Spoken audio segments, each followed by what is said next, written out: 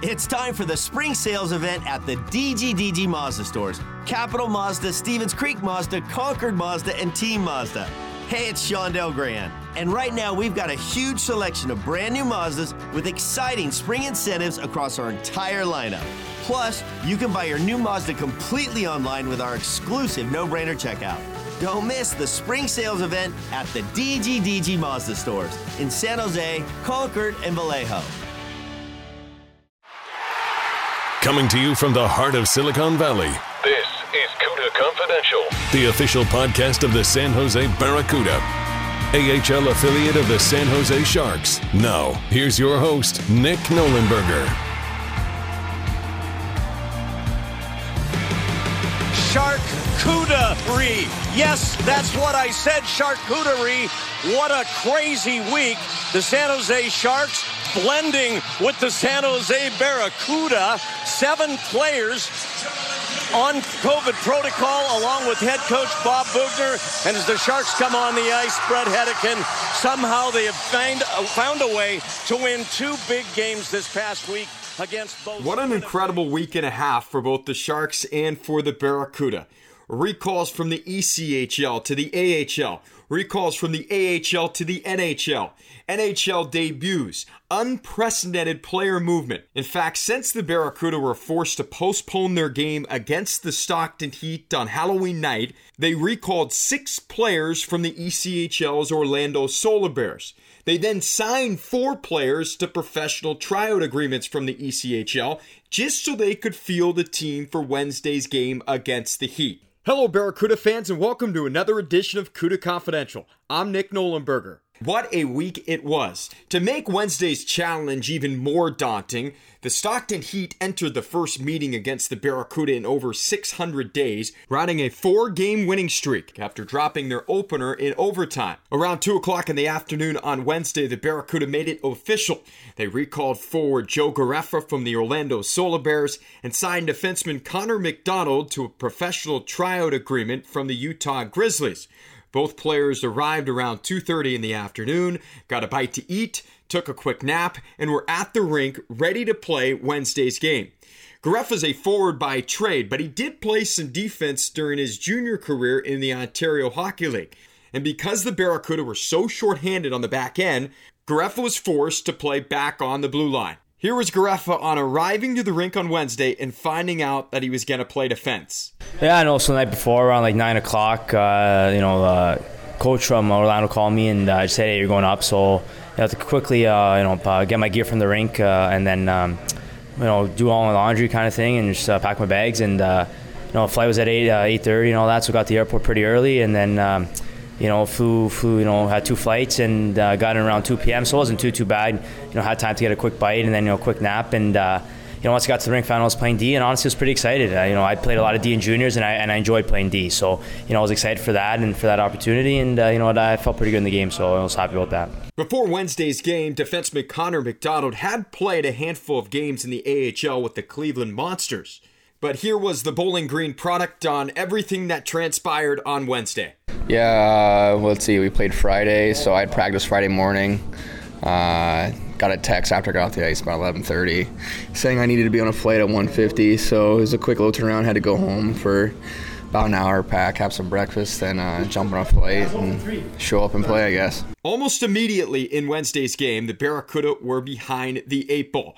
Adam Ruzicka would light the lamp for his 5th of the year, just 4 minutes and 4 seconds into the first period. Taken away by Stockton. Here's a chance for the Heat. Backhander the score. Adam Ruzicka takes advantage of a fortuitous bounce. Then less than 2 minutes later, exactly 1 minute and 50 seconds after Ruzicka's goal, Luke Philp would tap in a back post pass from Glenn Godden to give the Heat a 2-0 lead. Here comes Godden looking for the back post and they score. Stockton takes a 2-0 lead. It's going to be Luke Philp who cashes in on the back post. Time of the goal at the 5:54 mark.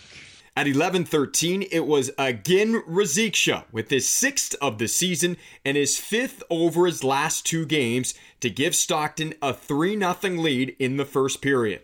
There's a shot tipped through. They score. Ruzicka's got his 2nd of the game. That's 5 goals now in his last 2 outings. And the Heat have a power play goal. It is 3-0 Stockton. Up 3-0, Stockton would continue to pour it on. At 8:12 of the second, Martin Pospisil would make it 4-0 Heat. Gilroy native Dustin Wolf was perfect in the nets for the Heat until 17:57 of the second period, as Scott Reedy jammed home a shot from close range for his team-leading third of the year. 2:05 remaining in the second period. Here's a chance. Scott Reedy scores. Reedy able to just jam it past Dustin Wolf. It's something out of nothing. Reedy's on the board. In the final period, the offense would dry up on both sides, and the Stockton Heat would roll to their fifth straight win behind 23 stops from Dustin Wolf. Wolf idolized the Sharks as a kid and idolized goaltender Yevgeny Nabokov, who inspired him to play the position. The Flames selected Wolf in the 7th round of the 2019 NHL entry draft. So after Wednesday's 4-1 loss to the Heat, the Barracuda would shift their attention to Saturday afternoon in the Texas Stars. Sandwiched in between Wednesday and Saturday, though, were some much-needed practices. The Barracuda continued to shuffle their roster, including the signing of former Barracuda defenseman Patrick McNally to a professional tryout agreement. The team also recalled forward Christopher Beek from the Solar Bears. After passing his second straight COVID-19 test, forward Noah Gregor was granted to return back to the lineup on Saturday afternoon for the Barracuda. At 12:30 of the first period, he would make his presence felt, lighting the lamp for his third of the year. Joachim Blichfeld into the offensive zone for Gregor, off the post, he scores! But the Texas Stars would answer back. On the power play, Andreas Borgman from the midpoint would tie the game up at 14:50. The entire team was held off the score sheet in the opener. Here's a hard shot from the point, and Texas has drawn even. It's a power play goal. A blast from the point, had eyes. Then, late in the first, at 18:57, Oscar Bach will give the Stars their first lead. He takes a check. That probably should have been an interference penalty. Here's a chance for the Stars. They score. Noah Gregor took a hard body check from Camano. At 3:28 of the second, Josh Melnick would make it 3-1 Texas. Mark Alt, who played it to Parcells, but here's a chance for the Stars on a turnover, a 2-on-1, and Texas strikes. It's 3-1. But the Barracuda would continue to push back, and at 6:15, Jaden Holmgawaks on the man advantage would make it 3-2 Texas. Shot is blocked by Bartow. Recovered Barracuda. Shot scored. Holmgawaks top shelf. It's a power play strike, and the Barracuda are within one.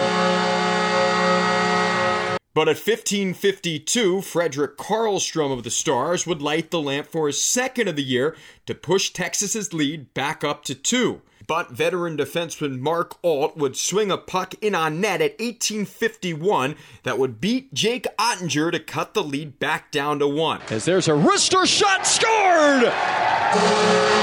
Mark Alt swings one towards the net, and the Barracuda are back within one. Unfortunately, at 19:18, Riley Tufte would push it back up to a 2-goal lead for the Stars. Going into the third period, head coach Roy Sommer elected to pull starting netminder Alexei Melnichuk and replace him with rookie goalie Zach Amon. For Amon, it marked his first AHL action. Amon would allow 2 goals on 12 shots in the final period of play, as the Texas Stars would get goals from Alex Petrovic and Curtis McKenzie to pick up the 7-3 win. Entering Sunday, the Barracuda had dropped their last 3 straight, going 0-2-1 during their 4-game homestand. But they looked to wrap up their homestand in winning fashion, and they would get a boost to their lineup as Joel Shellman and Artemi Knyazov were both reassigned back to the American Hockey League on Sunday morning. Sommer would also elect to go with young 21-year-old Zach Amon in the nets for the Barracuda, his first American Hockey League start. Amon had gone 2-1 in 3 games played with the Solar Bears. Like Saturday, the Barracuda would get off to a quick start. In fact, they would score the quickest goal of the 2021-22 season so far, as Jake McGrew tipped in a Christoph Verbeek shot at 1:43 to give the Barracuda an opening period lead.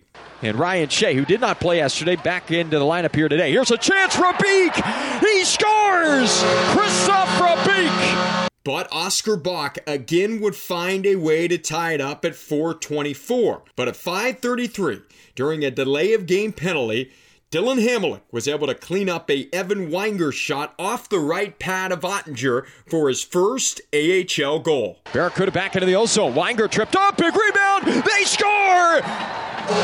Dylan Hamelic is first in the American Hockey League, and the Barracuda take a 2-1 lead. At 8:42, though, Joel Esperance would tie it up for the Stars at 2-2. And at 10:50, Curtis McKenzie would give Texas its first lead. But the Barracuda would show resolve. Less than 2 minutes later, Sasha Chmelevski on the power play would score his first of the year in highlight reel fashion. But for Chmelevski, he'll lug the mail through center, takes a peek behind him, carries it into the O-zone, splits to the fence, works in, he scores! Oh my! What a goal! Chmelevski has his first of the year, and they do not get much prettier than that. At 5:44 of the second period, though, Riley Tufte would score his fifth of the year to give Texas back their lead. So going into the third, down by a goal, the Barracuda would begin the final frame on the power play. And while on the man advantage, Joachim Blichfeld dry penalty for cross-checking against Andreas Borgman. And Blichfeld, still searching for his first goal of the year, would make the Stars pay as he'd ring one off the crossbar and in to tie the game up. Chmelevski, Holmgoaks, Blichfeld, Wade scores! It's a power play goal for Blichfeld, who looks skyward in relief. He's got his first of the year, and we are tied at 4-4. The time of the goal at 1:16. Then at 5:38, Jake McGrew would light the lamp again, marking his first 2-goal game of his AHL career. Loses the puck, turnover forced though by McGrew. Works to the right side, shot, he scores! Jake McGrew and the Barracuda have a 5-4 lead! But again, Oscar Bach would find a way to propel the Stars back to level with his second of the game and fourth of the year. So all tied up late in the third period, the Barracuda will go back onto the power play, their eighth of the game. And Joel Shulman, who drew back into the lineup after getting reassigned from the Sharks in the morning, would become the hero at 17:46, as Noah Gregor found him uncovered on the back post. Who waits its arrival. Shulman far side, down low for Gregor. Settles the puck down, back door! They score! What a feed! Gregor spots Shulman, and he's got his first of the year, and the Barracuda have their third PPG of the night. Evan Wenger would seal the victory with an empty netter. The Barracuda would finish with a season-high 7 goals, a season-high 3 power play goals, and Noah Gregor would pick up his first 3-point effort of his AHL career. With the victory, the Barracuda moved back to 500. Here was head coach Roy Sommer on his team finding a way to get the job done. All 4 lines contributed. I thought we were better in our own end as far as coming out. We didn't spend as much time in there, so it all kind of fell together, and we just kind of stuck with it and scored 7 goals. The Barracuda are back in action this upcoming Friday against the Abbotsford Canucks at the Abbotsford Event Center. It marks the first matchup in franchise history against the Canucks affiliate who joined the AHL's Pacific Division this past offseason. It also marks the first of 2 on the weekend and the first game on the 8-game season series. When we come back, we'll talk to Barracuda marketing manager Kendra Hodgson. Now, back to the action. Barracuda hockey continues now. We are very, very pleased to be joined by one of the newest members of the staff. We continue to grow out the staff as we prep for next season, the team moving into its own facility. But Kendra Hodgson is our latest guest on CUDA Confidential. Very kind of her to join us. We're really excited not only for her to join the staff and the team, but also for us to have her on and have her tell her story a little bit. She is the manager of marketing and digital media for the team. Kendra, first of all, I'm sure your head is spinning, but how are things going now that you've been with the team officially in the facility now for a couple of weeks? I think 3 weeks or so is how long you've been, but how are things going? Oh, it's going good. I'm just coming in and meeting everyone, and everyone's been so kind. Even the players, we've already gotten to do some really fun creative with them. So yeah, it's been good so far. It is the beginning of week 3, so trying to get everything set up for everyone and get ready for next year too. So that's the fun part of this position right now. We know how it all goes. When you go to a new job, it feels like the first 2 weeks at minimum, maybe even the first month, you're just trying to figure out how to get into your email, how to send people messages, how to find out who does what people's names are. I mean, it feels like there's 100 people that work for the team, especially when you've got 2 pro teams under the same building. But I'm sure things are starting to slow down. Faces are starting to become recognizable, but there's a lot that goes into moving into a new position in a new role with a new team, isn't there? Oh yeah, definitely. Now I'm definitely starting to get to know names and faces, just like you said. I'm not getting lost in the staff as much, still every now and then. But yeah, you're right. It's definitely like a settling in moment. I feel better today probably than I have the days before, and it's only going to be up from here. Well, I wanted to bring you on because not only do I want to kind of introduce you to fans, but I also want you to be able to tell your story a little bit so fans know who you are and what you're all about, because you are going to be working almost side by side with many of our fans as we continue to move forward. And you're going to be the one pushing out information and exciting information, right? Marketing is fun because there's a lot of cool stuff that sports teams can do. So rewinding quickly back to your last position, you've been locally in the Bay Area for the last, I guess, year and a half or so, maybe a little bit longer, a little bit less, but I know COVID has played a big factor. But this is your first real sports job, if you will. I know you came from Kansas State where you were working a little bit in the sports department, but tell us about what you were doing prior and why you were intrigued to cross the line, if you will, and now start working in the sports realm. Yeah, of course. So I always grew up in kind of like a food and beverage environment event, if you will. And I always kind of loved all of the excitement and just craziness of it all. I know it's not for everybody, but for some reason, I was always really intrigued by that. And after college, I had gotten into my job with Sodexo at K-State in athletics. And it was just like that. It was everything I was doing in my internships in college. In college, I was working with Charleston Wine and Food Festival, Charleston Fashion Week, doing like Rum Fest. And then once I got into that athletics part of events, I immediately fell in love with it. Now I will say it took me a little bit longer to figure out it was the sports part of it that I was in love with, because I was in food for so long.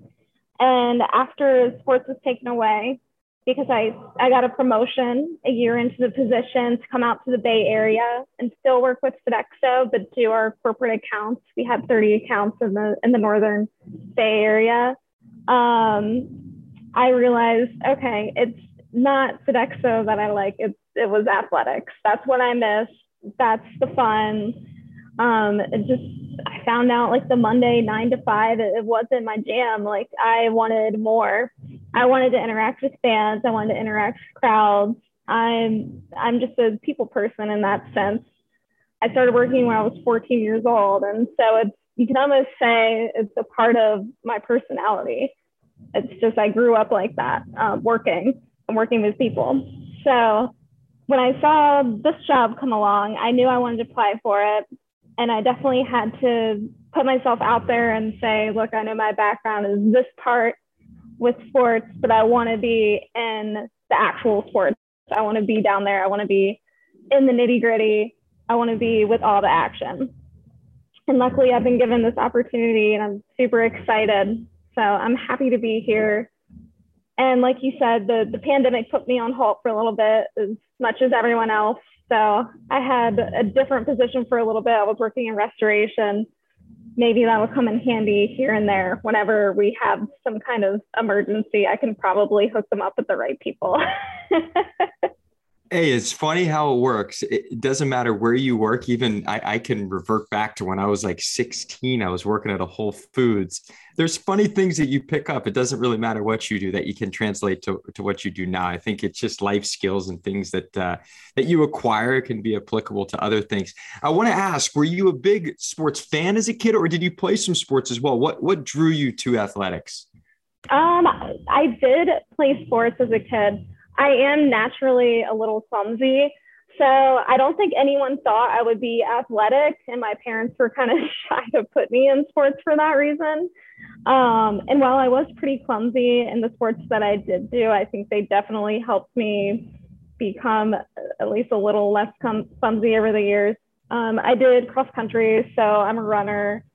I did that all through high school until I blew out a hip my senior year. When I was team captain, I was absolutely devastated. I can still run sometimes. I can run a couple miles, but that was my go-to. And then I was on a travel dance team. I was a cheerleader. I played tennis. But I tried about every sport in the book. I tried soccer. I tried softball. But those were the sports that kind of stuck with me. So, yeah. Tell me, I know you were living in the San Jose area, I believe Campbell. So you obviously were familiar with what the Sharks were all about and the Barracuda. But had you ever thought about working in hockey? Were you a fan of hockey? Where did the hockey thing, or was it kind of osmosis, a natural progression being that you were in the city and you were aware of the team? So I actually did grow up loving the Caps.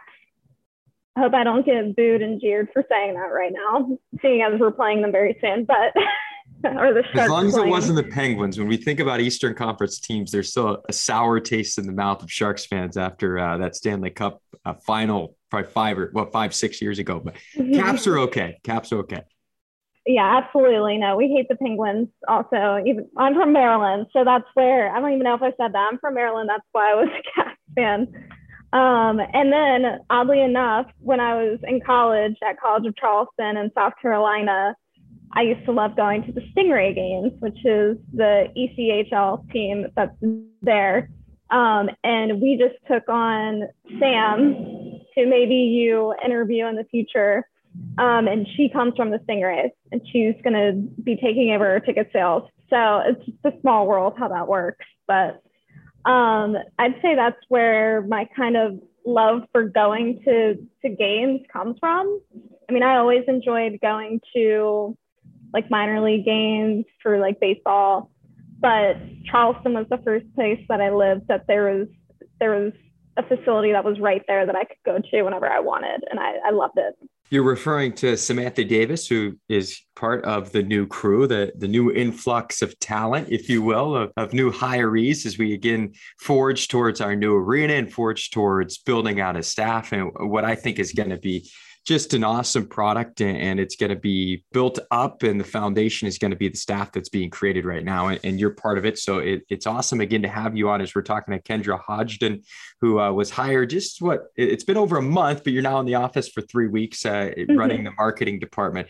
I know fans want to ask, because everybody asks, what are we doing promotions wise? What are we doing specialty jersey wise? What are the cool things that are going to be going on in the new arena? And I don't want to ask you to give up any secret information, but give us an idea, some of your thought, molding and shaping some of the promotional schedules and what you hope to implement with the team moving into its brand new building next year.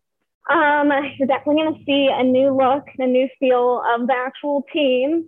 It's not just going to be the facility. You're going to see us maybe having a little more attitude on social media, maybe trying to start some small fires here and there before they come and play us, which will be interesting. Definitely going to be doing some fun new merch for people to buy. And if COVID allows, hopefully we can get a little more into the community with the players again.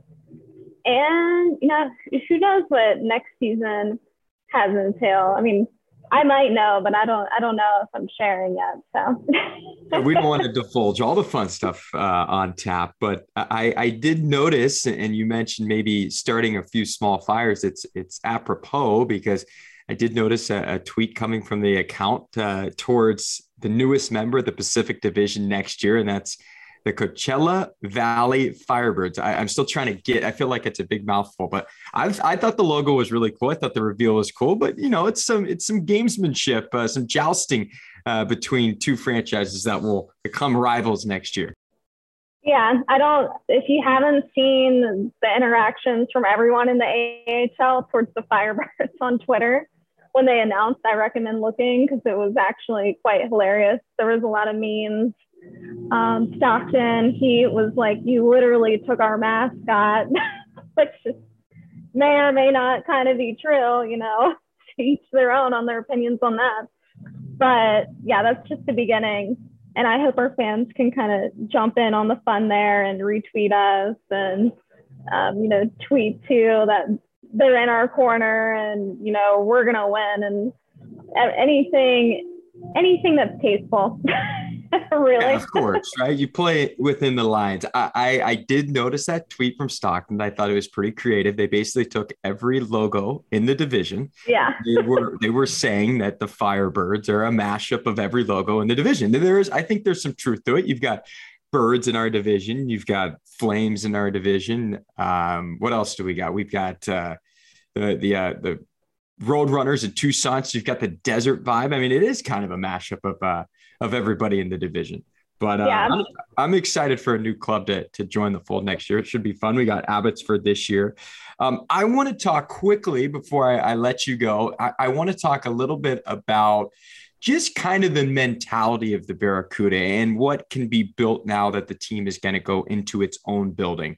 There's been a connection with the Sharks, as you would expect, and a great one in a marriage, but there's going to be kind of an identity rebuild for the team as well. And we talk about minor league sports. It's different than major league sports because I think you can do much more. It's more lighthearted. It's not as much dependent on the result on the field or on the ice. Now you want to win, of course, but it's about family fun entertainment. Mm-hmm. Is that kind of the philosophy, do you feel like, for the team moving forward through this year and then going into next year? This is really going to be something that families are going to leave this experience and be like, wow, that was so fun. And not only was it fun, but it was affordable.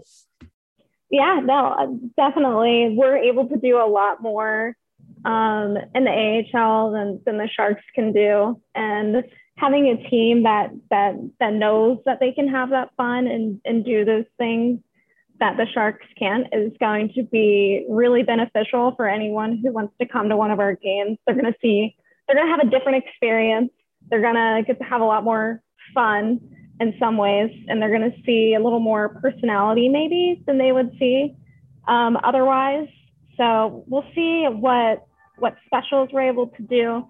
But I think throughout the year, you're going to see we're going to be adding a little bit more here and there, just kind of getting ready for next year. So if you go to the games this year, it's almost going to be like a taste tester throughout until the big reveal.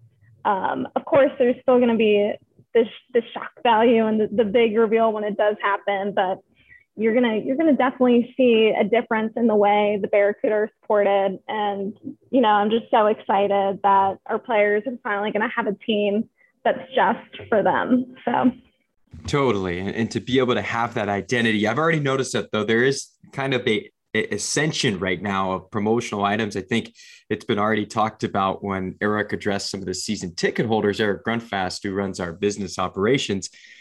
Second half of the year, we'll see a couple specialty jerseys. We've got some early start games for Kids Day. There's more things on tap, of course, throughout the year. We just announced we'll have $3 beers every Saturday and $1 hot dogs on Fridays. We've got some ticket packages too on tap. So I think as the season continues along, it'll ramp up, and that'll only be a precursor to next year and things on tap.